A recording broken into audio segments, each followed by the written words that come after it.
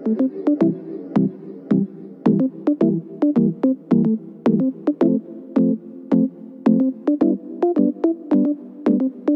listening to Season 1 of Teaching Yoga, a podcast by me, Cora Giroux.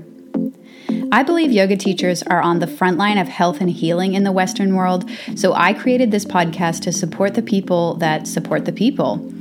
Each week we cover topics that matter to you, like inclusivity, accessibility, and diversity, how to make a sustainable living doing this work, and how we as teachers can be a positive voice in the changing landscape of yoga. This show is a space for real, raw conversation, a place to remind you that you're not alone, and a resource for your life and work on the spiritual path. If you want to stay connected between shows, find me on Instagram. It's just my name, Corageroux. I haven't yet. Yeah. We had to bet. I'm only here. Yeah. You know. Yeah. If you don't like this music, then don't be listening to it. You know, I'm just a dude that you know, or something similar. If you don't keep it real, can you go? On today's show, I speak with Norman Blair. Norman is an author, a yoga teacher, and an advocate for yoga teacher rights. He currently lives and teaches in the UK, and while Norman has been teaching since the early 1990s, I first became familiar with his work when he published 2 viral articles in early 2019 called Let's Talk About Yoga Teachers and Pay. Since then, Norman has become a trusted voice on yoga teachers' rights and has recently been quoted in a Yoga Journal article on the future of yoga. Now, before all of this, Norman was a well-established yoga teacher and teacher trainer and an author, and has been doing incredible work in the yoga community for years. But these articles, at least for me, really started to move his work in a direction that we will get into on this podcast. So I was absolutely thrilled to speak with Norman. He is an incredibly warm and engaging human being. And I feel that, in the future, we will go on to be friends. I can definitely see that. If I ever get over to the UK, then I will definitely pay him a visit. But anyway, on this episode, we discuss how yoga teachers get better over time and the importance of keeping senior teachers in the game.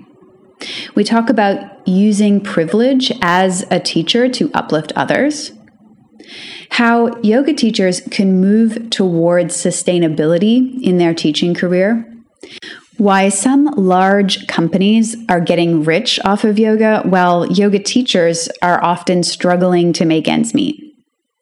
We also talk about how to navigate the fine line between serving the community without undercutting other teachers online.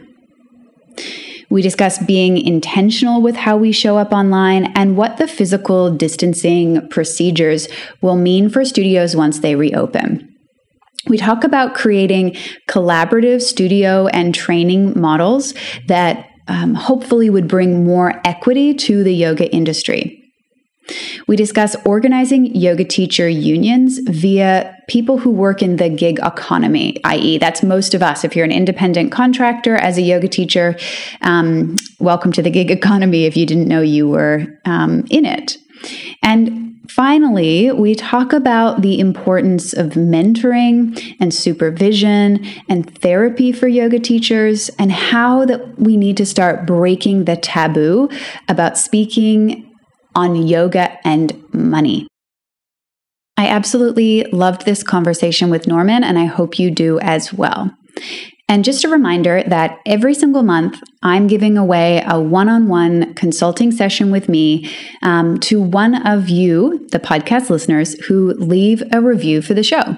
To enter into that, all you need to do is leave a review on iTunes, take a screenshot, and send that to TL at support@coragiroux.com. So support@coragiroux.com. Just send your screenshot.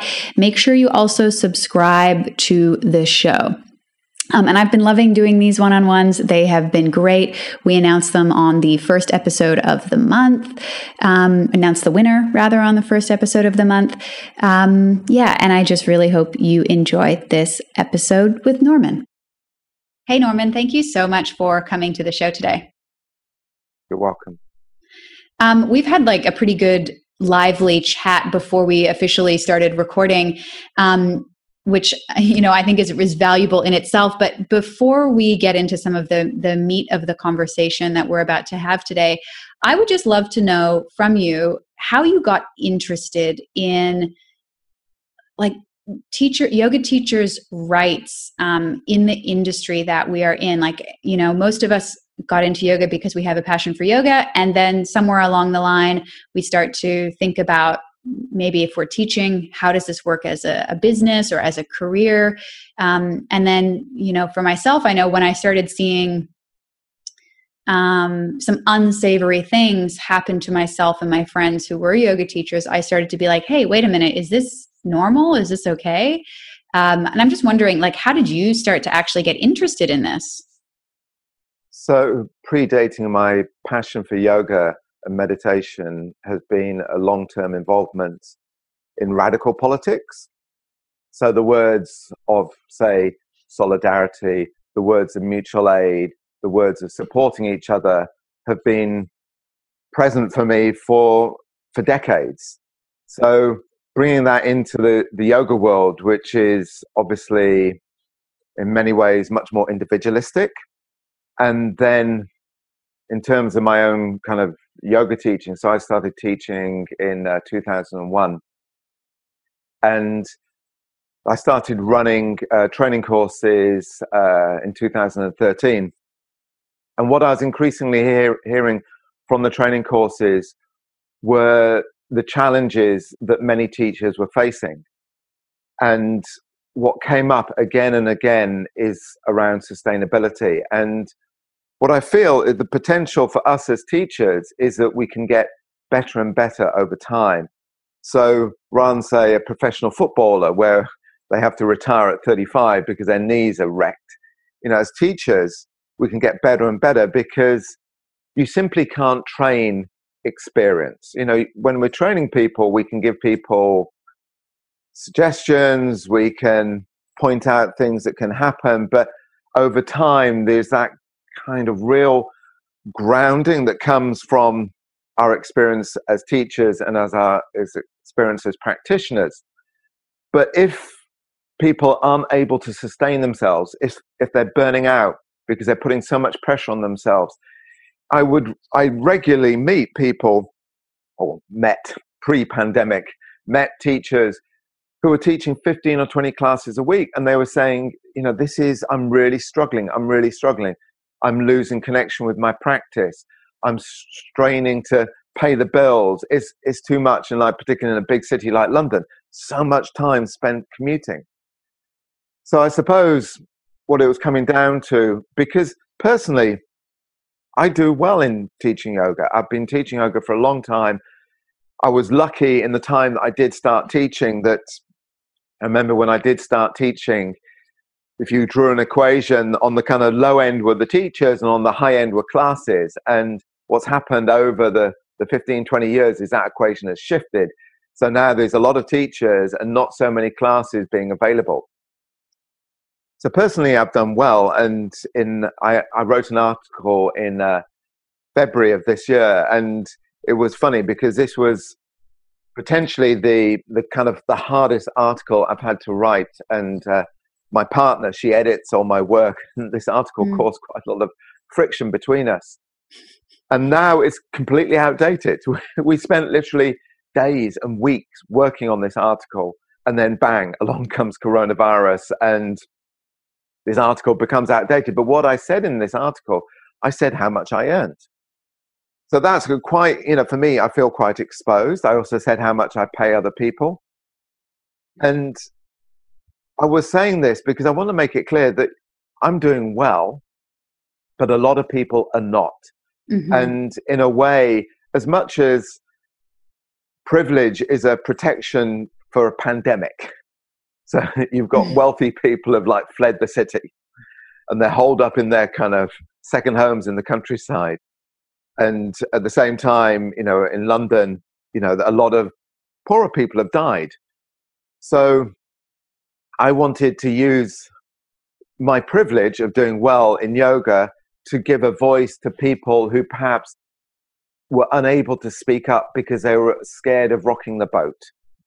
And, what I'm really interested in is sustainability of yoga teachers. What I'm really interested in is sustainability of ourselves as practitioners.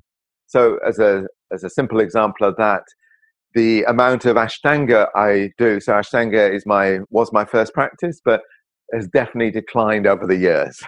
So I do much less Ashtanga and much more kind of softer stuff. And also sustainability of environment, of society. And it's like, what are we doing with our lives? And I do feel that, so politically I'm involved in a group in the UK that's also got branches around the world called Extinction Rebellion. And it's like, what are we doing? What are we doing? And there were all the fires in Australia. And I kind of think, there were fires in Australia. We had floods in the UK. There have been locust plagues. And now we've got a pandemic. It's like, what are we doing with our lives? We need to kind of wake up. How many pointless plane journeys do we have to make? The absurdity of the fact that it's substantially, or was, not now probably, but pre-pandemic, it was substantially more expensive to travel by train from London to Berlin than to fly. What are we doing? And so there are many different levels, Cora, that we can be asking these kind of questions. So I first wrote publicly about yoga teachers' pay in January 2019. And I was pushed into it by other teachers who were saying to me, we're really struggling. This isn't like newbie teachers. These are teachers who have been teaching for like 10 or 15 years. We're really struggling. It's hard. Yeah, I can relate to a lot of that. The first couple of years that I taught, I was teaching 15 or 20 classes a week and barely paying my rent. I moved into a cheaper apartment. I was trying to pay my student loans because I just graduated university. And have had multiple occasions in my, just over a decade of teaching where I suffered from burnout because I was trying to work just as much as I could to just, Sydney's a really expensive city as well. And I was living in Vancouver before that. So, there's a lot of expense just to live a pretty modest lifestyle here. And as you say, I didn't want to stop teaching, but I was considering what are my other options here, because it doesn't seem like a sustainable path. I don't know if I want to be doing and I was in my 20s when I started teaching.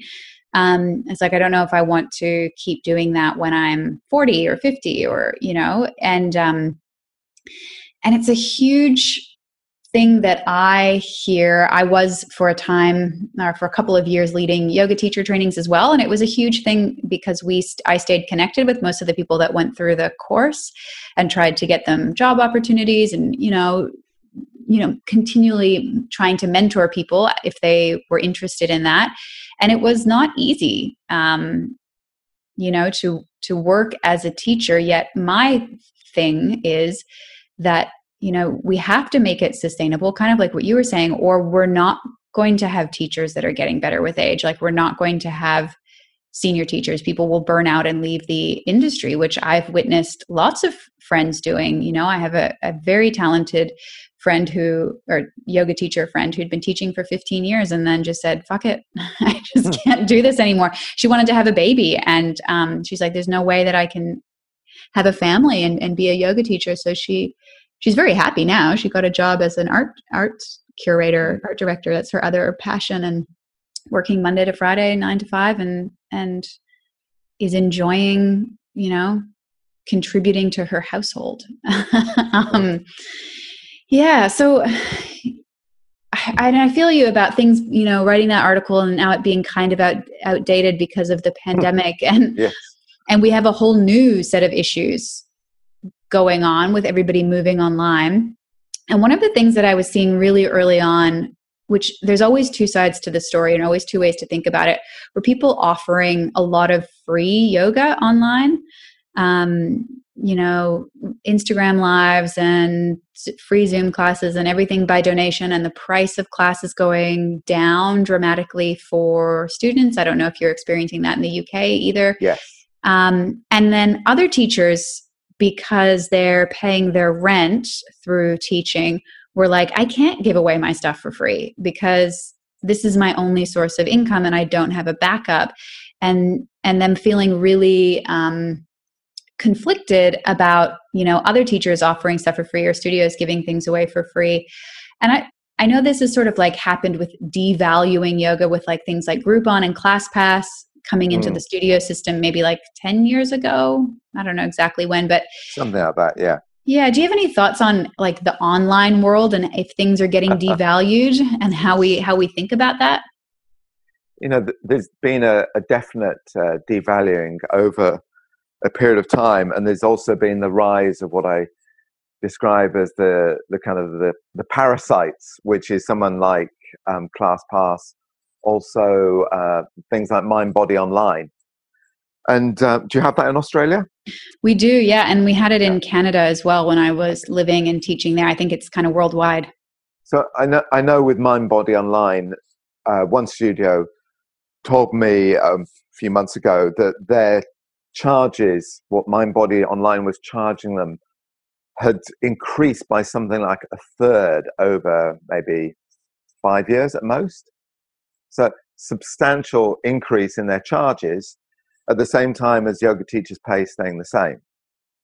So that's what, these kind of, and the same with ClassPass, that just before the pandemic, they proudly announced that they'd become the first billion-dollar corporation of the new decade.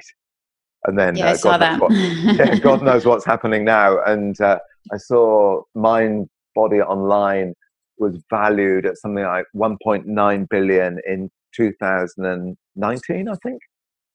So, they're making huge profits. They're making a lot of money. I don't know what they're doing now, but certainly pre-pandemic, they were doing very well. In terms of free content online, what I would say is I think people need to be really careful. And I know a studio in London where they made the transition very quickly and very successfully, skillfully, from being physical classes to running an online timetable. And then, so this would have been like mid-March. And then they were, about a month or two later, they were like, we set the membership fees too low. And it's a challenge to put prices up for people. People get familiar with things that are free. People get familiar with, like, say, membership fees that are fairly low. So I would really encourage people to be careful about what they're doing. And yet at the same time, myself and my partner, we're running 2 free online classes for participants who have done trainings with us. So we're running them on Mondays and Thursdays. So it's restricted to just people who've done trainings with us. And our studio here is called Zolder, which is a Dutch word, and it means, kind of loft, which it is. It's a loft, but it's also about, has meanings like, say, moving towards the light. So we called it, it's our gift to the Zolder Yin community. And I think it's also about how do we support each other? Like, there are quite a lot of studios in the UK that are running free classes for people who are working on the healthcare front lines. So that's, it's not just a kind of black and white picture. And I think, this is, there are many different shades to the situation, but there are people who are dependent on receiving payment as a way of paying their bills, as a way of paying their rent, who are perhaps not being able to do that because there is so much free content online. But this free content online isn't a new thing. What's that? Is it Yoga with Adriene? Yeah. Something like that. I've never actually watched it. But, there's been a lot of content available through channels like YouTube So it's not new, but I think it's definitely increased in the last, 3 months. Yeah, so it's being intentional. Yeah, I would just say, be careful about what you're doing. Try and think through, and I know, we're in a pandemic. This is, and Cora, I love making plans. It's one of my great joys in life. And, I was planning out, I'd got to the beginning of this year, I was planning like autumn 2021. I kind of justify my obsessive planning on the basis that I work with a lot of other people. Mm-hmm. So on my trainings, other teachers come in. So I kind of think I've got to plan ahead because I want to make sure that they're committed to the trainings. And then suddenly the pandemic hits, and it's like my lovingly constructed plans are broken in pieces on the floor, and there's nothing I can do about it. So I suppose in a way it's coming back to one of the powers to me of practice is, let's pause. Can we think through the repercussions of what we're doing?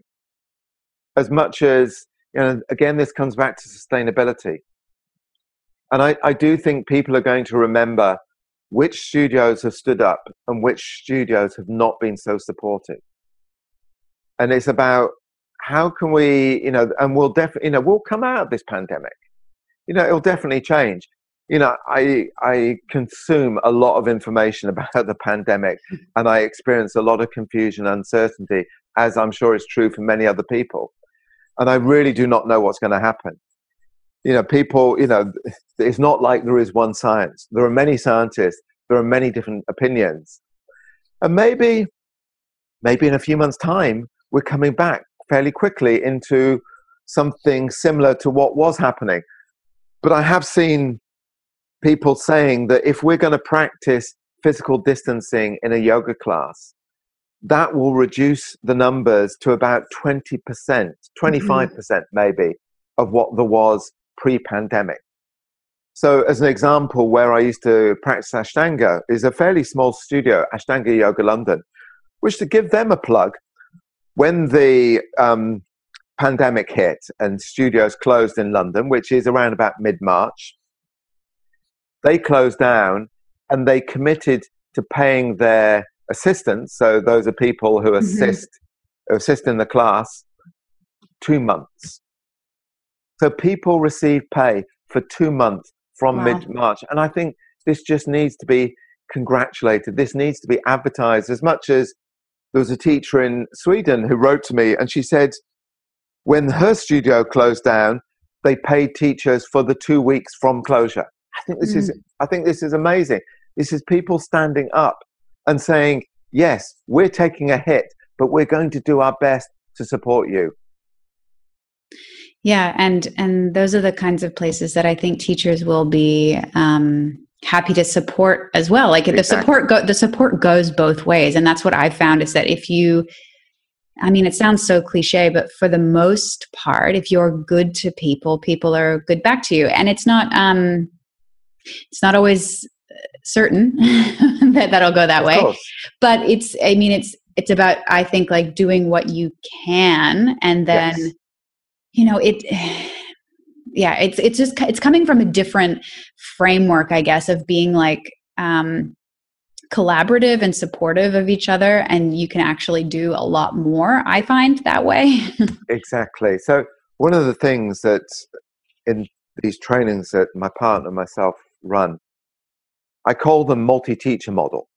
So this is actually an expression I got from another teacher in Brighton called Mark Walsh, and he came along on a training. He said, this is a multi-teacher model.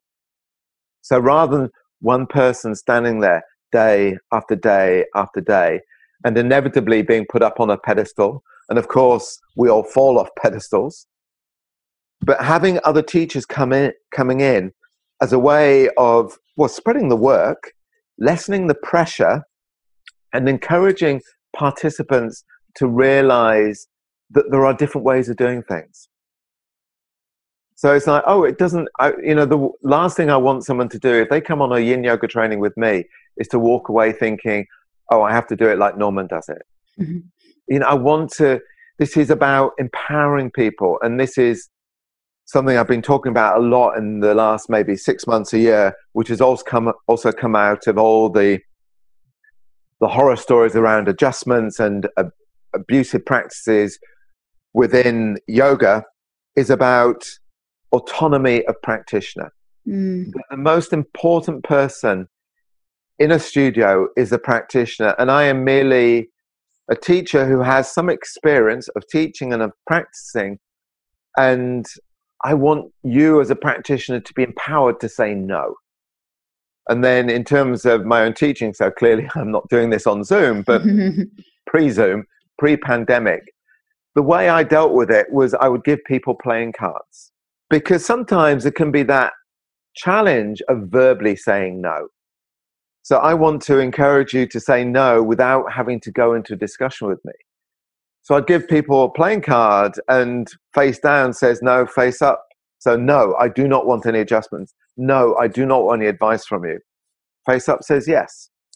So autonomy and empowerment of practitioners, what is like consent, practitioner and consent, is so important. And then taking this into our relationship as teachers with studios, that so with the Life Centre, pre-pandemic, they just set up a teachers council. So I think this is a great idea. And the teachers on the council are being paid for being there. So it's not just turning up because we like the Life Centre, we're actually being paid for being part of the teachers council. I'm interested in things like employee-owned structures. I'm interested in things like maybe co-ops. I'm interested in what you talked about of like collaborating together, which is coming back to the model, this multi-teacher model, using it as a way of bouncing ideas around, getting ourselves off the pedestal, being human. Yeah, in the trainings that I was running, I used a multi-teacher model as well. And to be transparent, it was because I got thrust into a situation where I was leading teacher trainings after having been a teacher for 6 years, and there I did not feel prepared to do that. But I said I can organize people, so I hired people who knew what they were doing. And then I stuck with that model, even as I learned and grew more as a teacher, because it was more sustainable for me. Exactly as you said, it created a broader lens for the students, and they got people who were really good at what they did in a particular area to teach what they were most passionate about. So, I mean, I really liked that as well. And you know, sometimes collaborations, like I was part of a studio that had a couple of different owners, and I was one of them, and the collaboration didn't go too well. But I think that there could, in hindsight, I think that that could have been avoided with a lot of discussion up front before we got into a business partnership. But what does the Teachers Council actually do? Like, that sounds like an interesting concept, especially that a center is paying teachers to be a part of it. So the Life Centre probably maybe has like, perhaps, I don't know, maybe 70, 80 teachers, maybe a few more than that. And so it's a way of encouraging communication between the teachers and the management, the owners. So teachers can talk to, like, there was like 5 or 6 of us on the Teachers Council. So we had one physical meeting, then the pandemic, and we've had one meeting on Zoom, of course.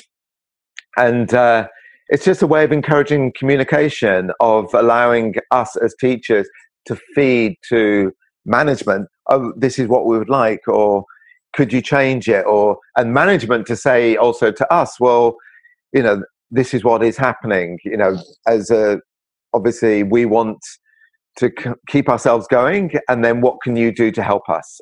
Just to kind of encourage more of a kind of equitable exchange of ideas.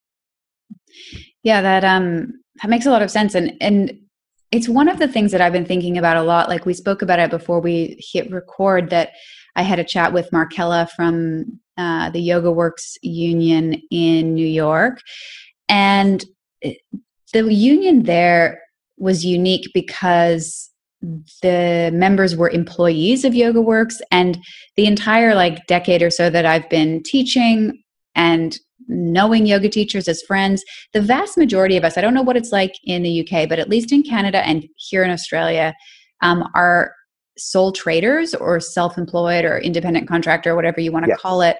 And from what I know, and I'm not an expert on it, but I have been thinking and researching it quite a bit, as an independent contractor, you can't actually form a union. You can form things like guilds or co-ops or those sorts of things. And I'm just wondering, is it the same in the UK?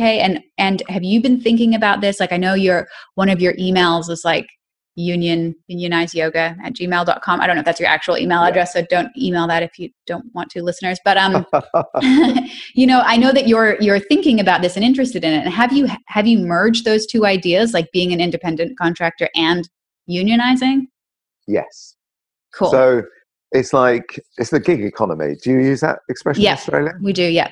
So it's the gig economy, which has been, coming back to what I talked about earlier with Uber. Uber is a classic example of the gig economy. Uber drivers are independent contractors, they're freelancers, they're self-employed, but they have a common interest as Uber drivers. So the same with yoga teachers in the UK. I'd say the vast majority are, in that kind of, self-employed freelancers. But we also have common interests. And maybe this could touch on what you said a little bit earlier about free content, that we could be speaking up and saying, hang on, teachers, we're all in similar boats. And of course, there are differences in our boats, different colors, different, lengths of experience, different practices, but we need to be conscious of what we're doing. And we need to avoid, as an example, undercutting each other. So one of the things that we're talking about within the Yoga Teachers Union, and this is borrowing an idea from the National Union of Journalists, and again, you could talk about, some people within the NUJ are in a similar place, are being freelancers, yet working for larger organizations. And the NUJ have got a sheet of this is how much you expect to be paid. So if you write, as an example, 1,000-word article, you're paid £50 or £100 or whatever the figure is.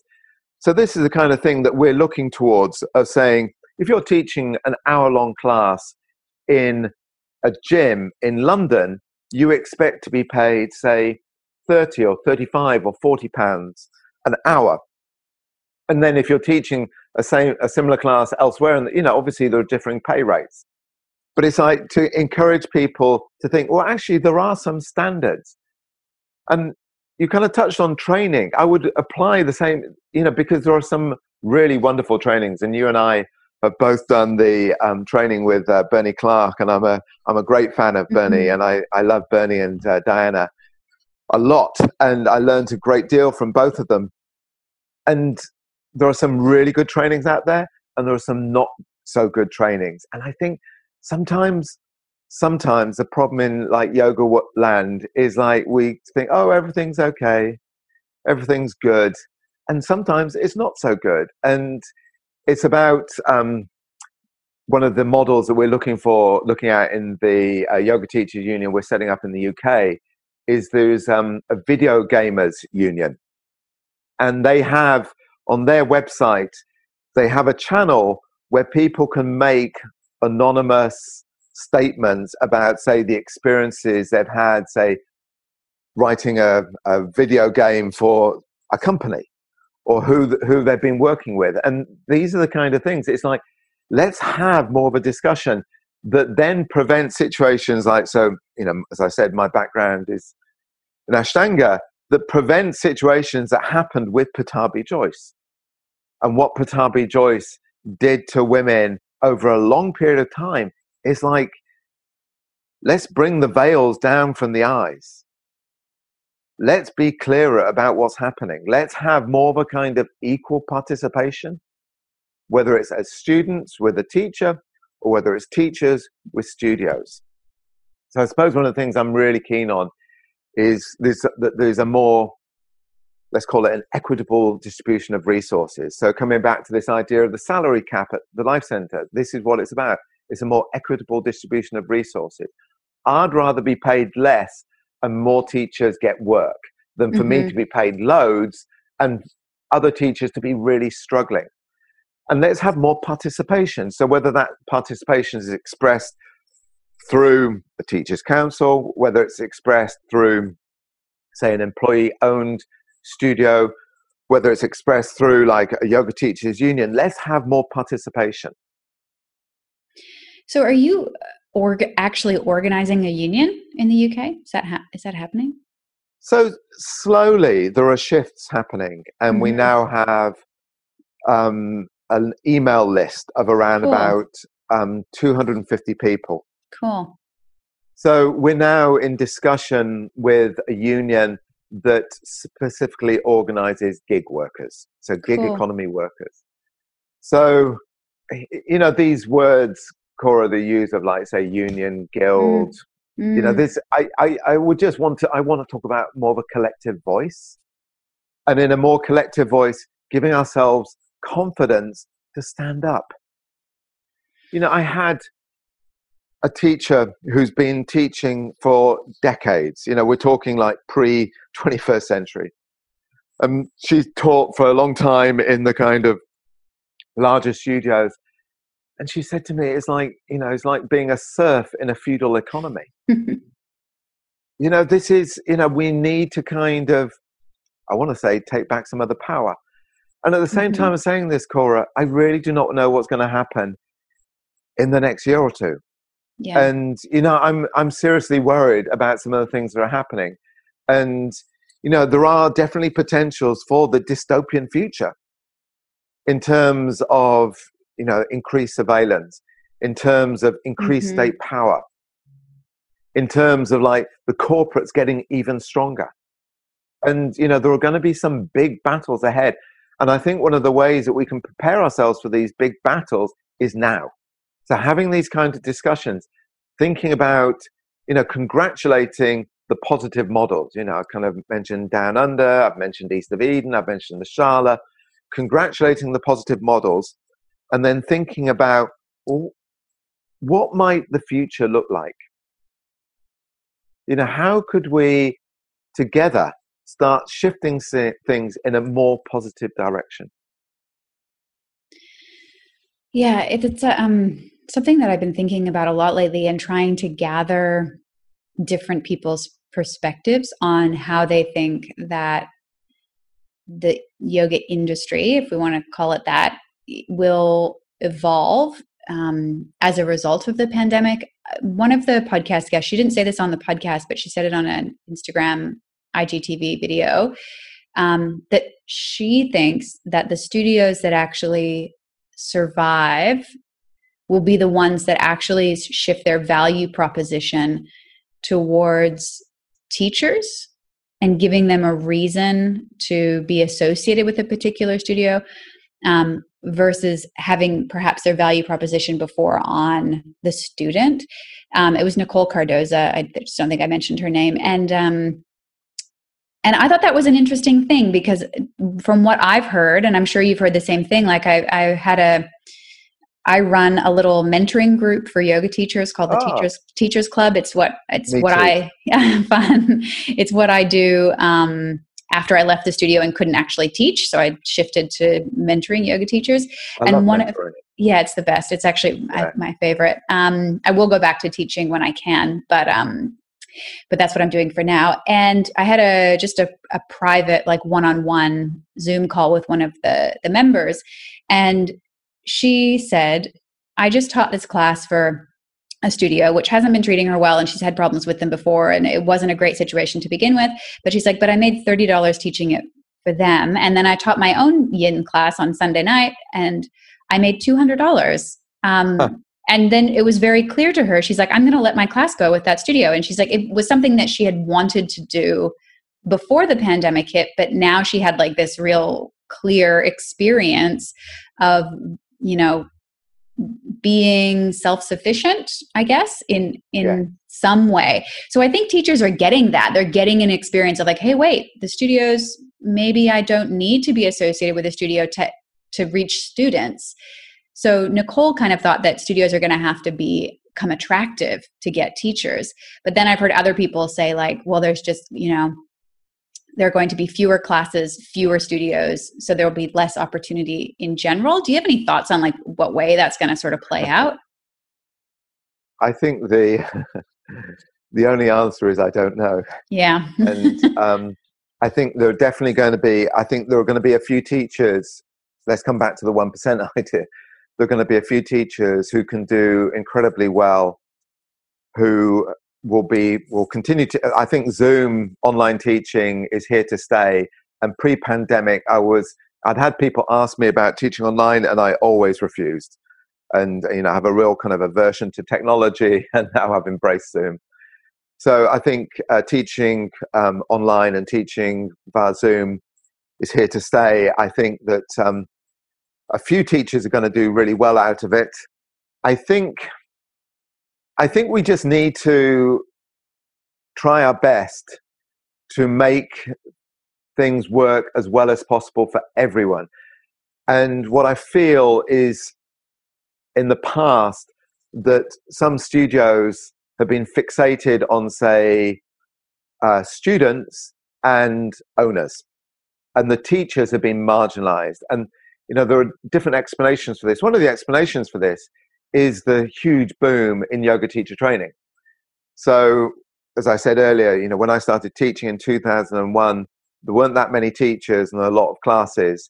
And then what happened over time was that the number of teachers exponentially increased, like a pandemic, and the number of classes then got fewer and fewer, the number of classes being available.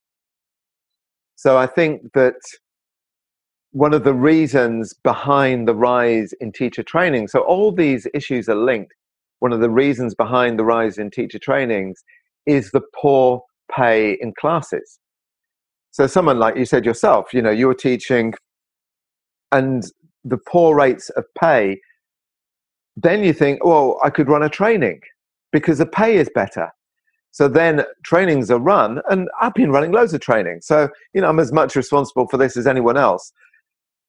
The trainings are run, and more people think, oh, I'm now a yoga teacher, I'll go out and teach a class, which then allows the studios to keep the pay rates low because there's the supply and demand situation.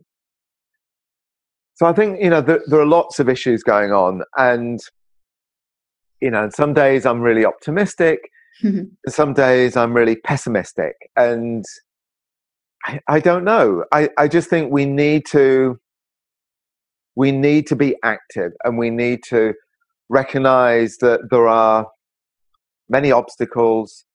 We need to also recognize that we do have power. And, this is one of the things I've really found in the pandemic teaching, like the Zoom teaching, is that my partner and myself have received so much positive feedback from people are saying, these classes, so I mentioned earlier, these free classes that we've been running for what we call the Zolder Yin community, people have said these have been so helpful. These have really been literally a lifeline. And I think sometimes as yoga teachers, as much as we talked about devaluing yoga teaching, I think sometimes as yoga teachers, we actually undervalue the influence we might have on people's lives. And then at the same time as undervaluing the influence we might have on people's lives, really, to be honest, Cora, what is a 200-hour training? It is absolutely nothing. It's like a fraction. And, it's like we have these 200-hour trainings and then we don't have any mentoring. I personally think every yoga teacher needs supervision. I see a supervisor. I think mentoring is so important, to give people space to say, well, someone came up to me at the end of the class and they said, I'm feeling really depressed. What do you suggest? And you're thinking, I've only had a 200-hour training. How on earth do I know what to say?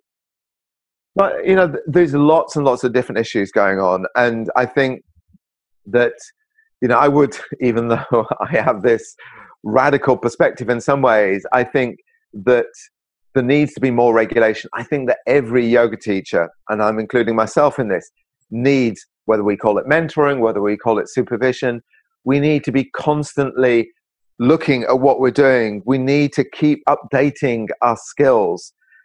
People come up to me and said, well, you said 15 years ago, you said ABC, and now you're saying XYZ. And I'm like, that was 15 years ago.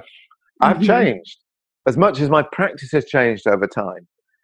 And I do think that the future is uncertain. The future is unknown. And I also think that we have the power to positively change things. So maybe they could be better.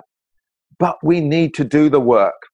As much as, we're very keen on exercising our hamstrings and we get very we think, hip rotation. It's actually, I really believe much more important than hip rotation and exercising hamstrings is community. I think much more important than how good we might look is how are we relating to self and to what is around us. And there is so much narcissism. There is so much obsession on how well might I look, rather than what is the community? How well am I connecting to people? And this is one of the great pluses of the pandemic. That certainly in the UK, there's been a flowering of mutual aid. And I know the same is true in North America. That people have, not of course everyone, but a lot of people have realizing what is important. Do I need endless more stuff? Do I need the latest iPhone? Perhaps, and it kind of connects in some ways to yin yoga, perhaps that whole cliche, less can be more. And I actually wanted to switch gears just a little bit, on this same vein, basically. But there was a quote that you had in one of your articles. I can't remember which one it was. It was probably one of the ones that came out in January or February of 2019, where you said it can almost be considered un-yogic to talk about money, but this view is not grounded in reality. Talking about money is part of practicing self-compassion. And as I said, I mentor yoga teachers. Some of them have been teaching for a couple of years. Some are just newer to teaching.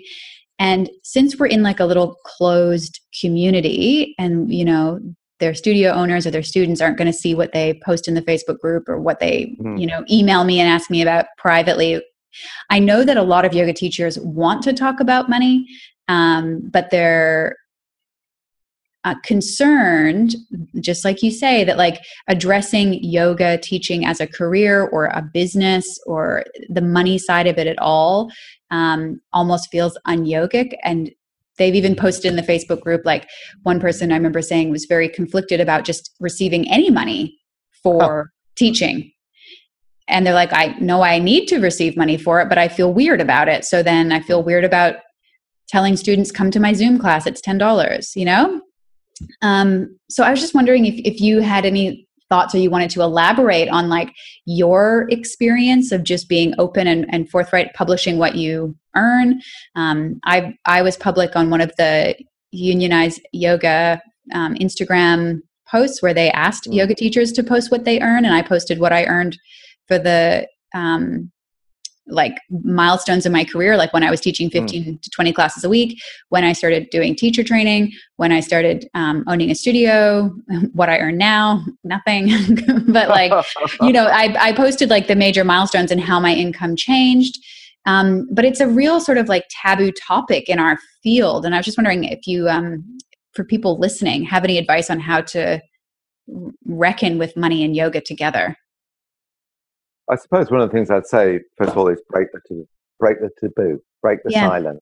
Yeah. And let's have a discussion around how much we're paid and encourage, again, this comes back to sustainability, because if we're not being paid, then either it's completely unsustainable or we're dependent on a wealthy partner. So when in yoga, we might talk about inclusivity, or making practices available to people. Mm-hmm. But then if in teaching, we're not able to make sure that we're being financially supported by what we're doing, then that means that yoga teaching will be reserved to those who've, say, got private incomes, or those who have, who come from a wealthy background. So this clearly isn't fair. Yeah. But, it's kind of trying to make teaching more inclusive by having these discussions to say that, okay, this is, again, this comes back to this idea I talked earlier with the Yoga Teachers Union of having a sheet of this is what you can expect to be paid. There's a friend of mine that she was teaching a private in South Ken in London. So those of you who know London will know that South Ken, there's a subtext to South Ken. So South Ken is a very wealthy area. And she started teaching this private, and she started teaching her quite soon after she'd qualified as a teacher. And so this is probably about maybe 10 years ago. And the private, she was charging the private £50 for an hour and a quarter. And then she told me that sometimes the private would give her a £20 tip. I'm like, there's a message in that. It's like, let's value ourselves. And, sometimes some people can afford to pay a lot, in terms of some privates are very wealthy. Mm-hmm. So they should be paying what we're worth, as much as on the other side of the coin is about making our practices available to people. I mentioned this earlier, say people working on the healthcare front lines at the moment. And I've, with the trainings that I run, that Mighty Pushpa, my partner, and I run, on every training that we run here at home, so they're limited to 12 people. Obviously, we're not running them at home at the moment, but they're limited to 12 people. And of the 12 places, 2 of them are bursary, which means like 50% of the cost. So it's about, again, it's not, there's not a binary situation. It's not a black and white situation. There are many kind of nuances here, because we want to make practice accessible to people. We want to encourage people to practice. And yet at the same time, we want to make sure that we're not devaluing ourselves.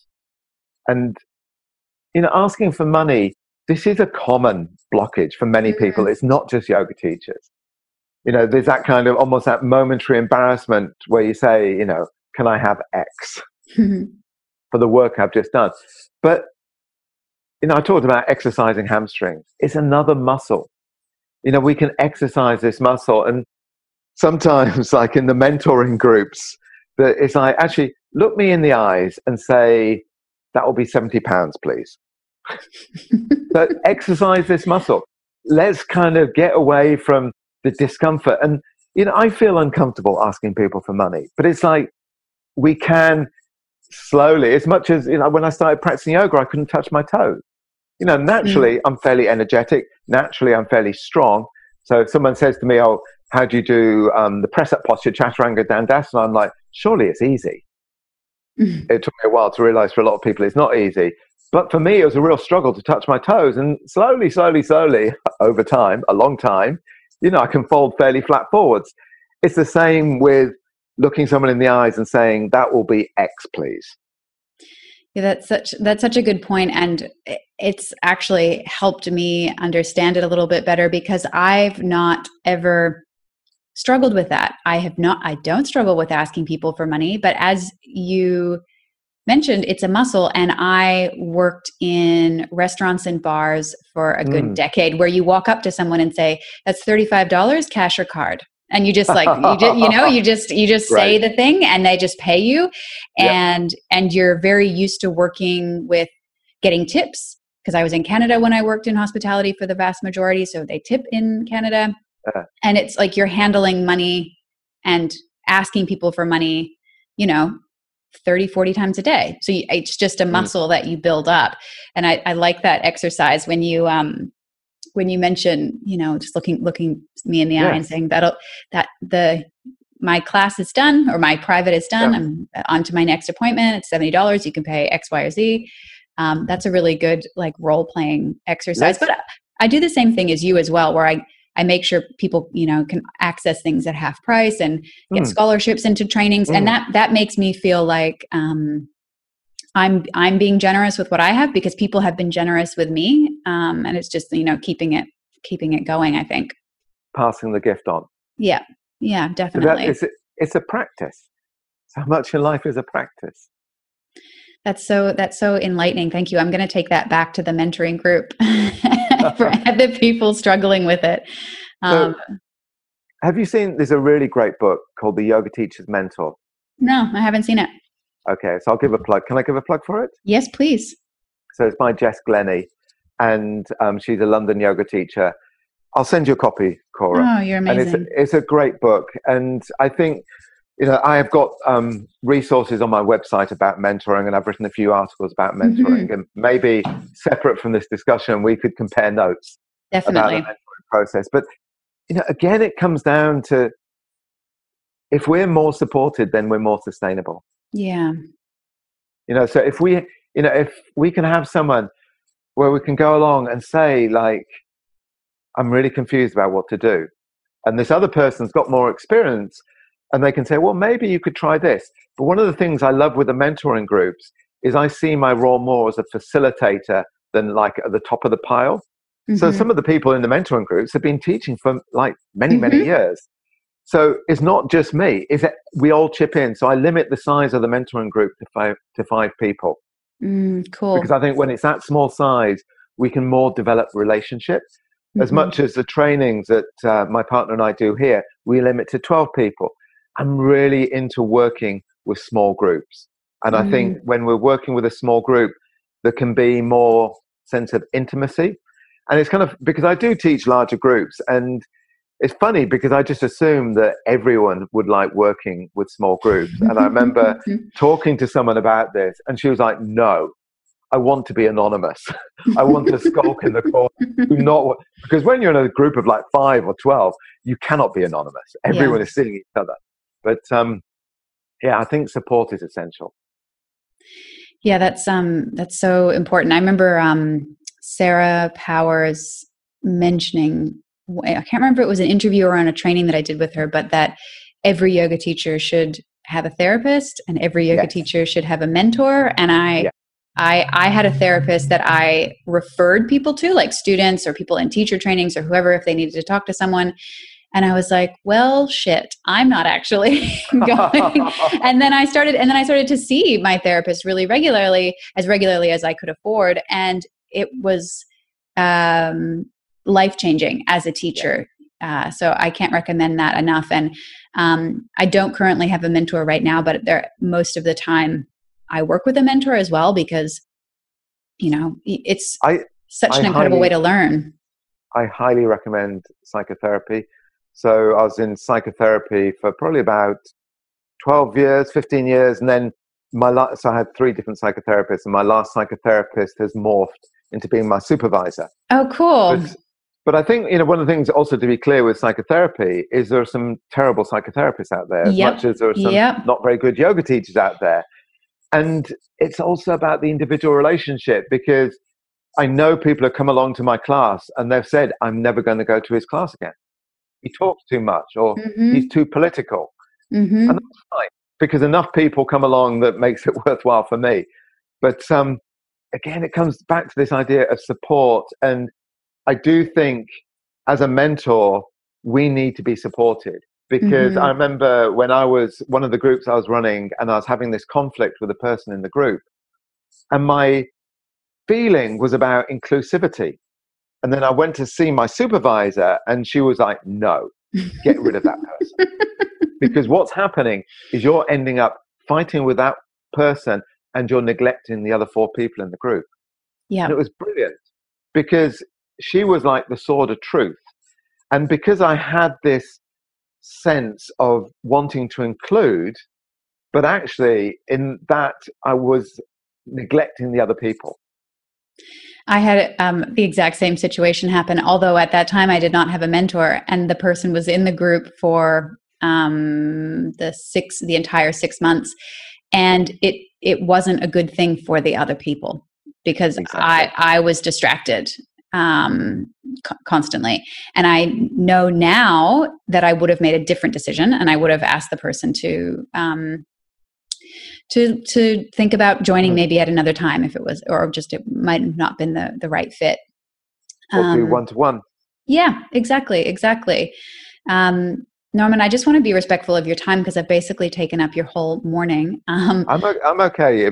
I'm happy with whatever. And I'm also aware that sometimes people people's own attention spans. Whatever works well for you, Cora. Cool. Well, I have two more questions that I'd like to ask, but I think they're a bit more fluffy, so they probably won't take too long.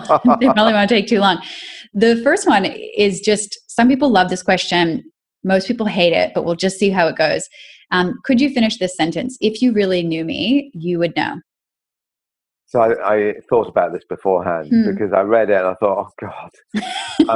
So I thought about it beforehand, and then kind of what came up for me was I can be scared and shy as well as strong. So just coming back to psychotherapy, I forgot to mention, I'm actually involved in a men's therapy group and they've got a kind of international called Mankind Project, and I've heard of them. Yes, some people like them, some people are not so keen on them. But I think as a man in a yoga teaching world, I would highly recommend all male yoga teachers to be in a men's therapy group for various reasons.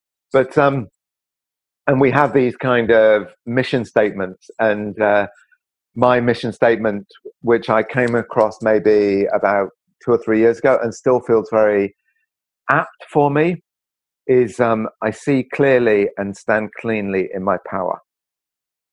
So part of that is sometimes saying, I'm scared. I do not want to fight with people. Like, as you know, I'm going to publish an article in the next few days, and I'm scared of some of the repercussions from that. It's putting my head above the parapet. And when you do that, a few people will shoot. Yeah. But it's also, what about integrity? What about ethics? What about, knowing that there are different forms of truth as much as there are many forms of science? But it's speaking a truth. Yeah, that's so powerful to hear. Thank you for sharing that. And maybe that is also your answer to the next question. But a lot of newer yoga teachers listen to this podcast. And if you could give any advice to someone who is starting out as a yoga teacher right now, like I know someone who is just completing their teacher training. They did the last bit of their teacher training online.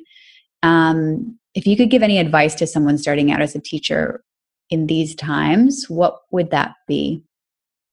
So both you and I have studied with Sarah Powers, which is really lovely. I didn't realize that beforehand.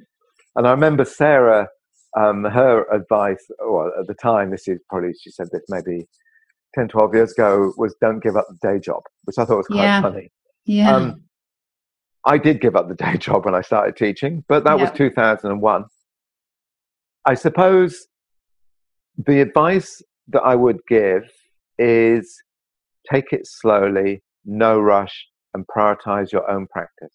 So the grounding and the confidence I have gained through the regularity of my own personal practice has given me so much strength in terms of teaching. And take it slowly. Please, no rush. Maybe just teach a class a week for several years. See how you're getting on. So you're kind of exercising the skills you learned on the training, but don't push it. Don't jump in at the deep end and be teaching 15 or 20 classes a week, and then in 6 months' time, pulling your hair out and weeping in a corner. You mentioned burnout earlier, Cora, and it is so common. And, let's talk about this openly. A lot of yoga teachers get burnt out. And this is not just teachers who've been teaching for 1 or 2 years. I know this is true for teachers who've been teaching for more than 10 years. Yeah. They get burnt out. So what are the resources that can enable sustainability? Well, I think it's things like we've spoken about this whole episode, having a teachers council and talking about pay rates and looking at mentors and therapy and also bringing like things like pay rates into the light so that people know what they're getting into. If they do quit their day job, they know, know the process. I had a student at one of the large London yoga studios contact me after I first published that article last year saying, I really didn't realize teachers were paid so little. Wow. I really didn't. And he was saying like in London, like, you go to a cafe and a cappuccino is like £3. And, I think right now it's important to acknowledge it's incredibly difficult for studios. Yeah. It's incredibly difficult because they've got the overheads going out. They're paying rent on empty buildings. It's incredibly difficult. But could we creatively and constructively work together? So not teachers being marginalized, but teachers being brought right into the center. And this is a point I talked earlier about Down Under. They talk about, they're a teacher-focused studio. Yeah. That is what I would aspire towards. That, all the different elements, there's the owners, there's the staff, front of house, back of house staff, there's the teachers, there's the students. Having a discussion together. How can we make yoga teaching, yoga studios sustainable post-pandemic? That is such a good vision to think if people are listening and they own studios or they're going back into studios. Thank you so much for sharing that. Before we wrap up, could you just tell people where they can find you? Like, I know you've got a website where you blog quite a bit and you've got your Facebook page, but can you just direct people so that if they're listening to this, they can just pull out their phones or whatever if they want to look you up? So my website is imaginatively called yogawithnorman.co.uk. And as Cora mentioned, I've written quite a number of articles, so they're up on the website. And I also have a monthly newsletter. So if you email me through the website, I can put you on that list. And through the newsletter, I advertise, I teach yin yoga workshops. I also teach an Ashtanga class, but it's so off message these days, particularly because it's on Zoom. I call it Ashtanga with love and with props. It's way sounds off nice. message. It sounds nice. Yeah, I love Ashtanga. I've got a huge amount of time for Ashtanga. I'm deeply grateful to, my main Ashtanga teacher for all that I learned from him. But feel free to come in on the website. Feel free to put your name down on the newsletter. And I've also written a book called Brightening Our Inner Skies, Yin and Yoga, that came out in 2016, which I think is available around the world these days. Great. Thank you so much. It was great to speak with you. Thanks for coming on the show, Norman. You're welcome, Cora. Thanks for listening to another episode of Teaching Yoga. To get full transcripts and links for all of the resources we discuss in this show, get yourself on the newsletter at corageroux.com/newsletter. That's corageroux.com/newsletter. Don't keep it real and you go somewhere but here, cause we're only losing control just for a minute. If you don't like this music, then don't be listening to it. I'm just a dude that or something similar. If you don't keep it real, can you go somewhere but here, cause we're only losing control just for a minute.